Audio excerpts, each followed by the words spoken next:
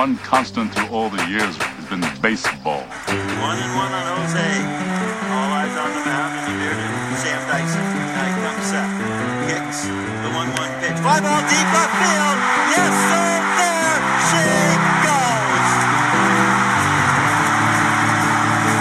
Blue Jays 6, Rangers 3. Barry Taylor here on Blue Jays Republic, and joining me on the line once again, Sauble Beach's resident Blue Jays expert, my dad. Hey, Dad. Hi, Barry. How's things? Very well, thanks. How are things going with you? Pretty good, actually. Doing a lot better than our beloved Toronto Blue Jays, unfortunately. Oh, my good. Who isn't? Oh. What a week. What a stinker. Oh, my gosh. Well, let's not prolong this any longer than it has to be. What happened this past week with the Toronto Blue Jays? Oh, well, we went into New York, and the Yankees swept us in 3 games, and then in our own backyard, the Red Sox took 2 out of 3. So, like I said, it was a stinker of a week. Oh, man. But you know what? If it's going to happen, it's better happen than now.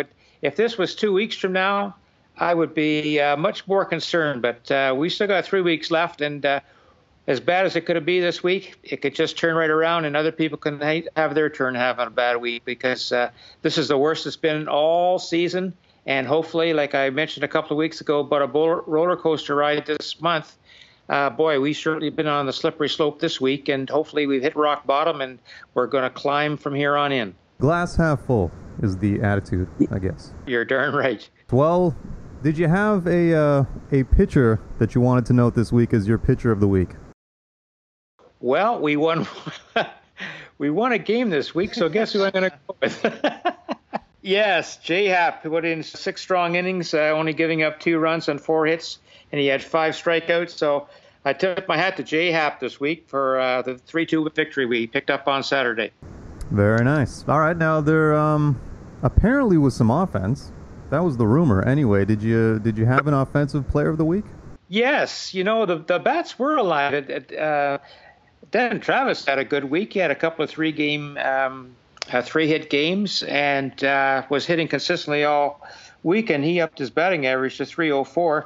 But I'm going to tip my hat to Edwin Encarnacion, who had his 37th, 38th, and 39th home runs and upped his batting average to .269. But he was hot, especially on Sunday. He had 2 big ones, but unfortunately they weren't big enough. Man, difficult times. But like you say, still got a lot of time left in the season, so. You bet. Yeah. 3 weeks left, and lots can happen in 3 weeks. We saw what happened in 1 week. Well, we got 3 weeks left. Now, Dad, once again, going by the philosophy, you got to spend money to make money. I dipped into my savings. We've got some more music here for the highlight of the week. Let me just cue that up. There it is. How about that one? It's pretty good. I love it. It soothes the nerves. Absolutely. All right. So, without further ado, Dad, what was your highlight of this past week with the Jays? Well, I guess I should pick Upton's 2-run home run on Saturday that was critical in the Jays' 3-2 win. But you know what? I'm going to pick Tulo's grand slam on Sunday. Unfortunately, it didn't hold up. But boy, the place, it was a rockin' when he hit that grand slam in the bottom of the 3rd inning. The Jays had been down 4-1, and Martin walked with the bases loaded to make it 4-2. And the very first pitch, he sent a rock over the left field fence, and the place, it was just going nuts. Unfortunately, it didn't last beyond about 10 or 15 minutes. But for those 10 or 15 minutes, those 47,000 fans were just a-floating. Knock on wood, we're in the playoffs. The Dome is going to be loud, and it's going to be a tough place for any team to come. Yeah, that's right. So when Tulo hit that grand slam, it just brought back memories of Batista's big home run with the bat flip back against Texas. I mean, the place, it couldn't have been any louder. Well, you know what? We're getting the ugliness out of the way. That's right.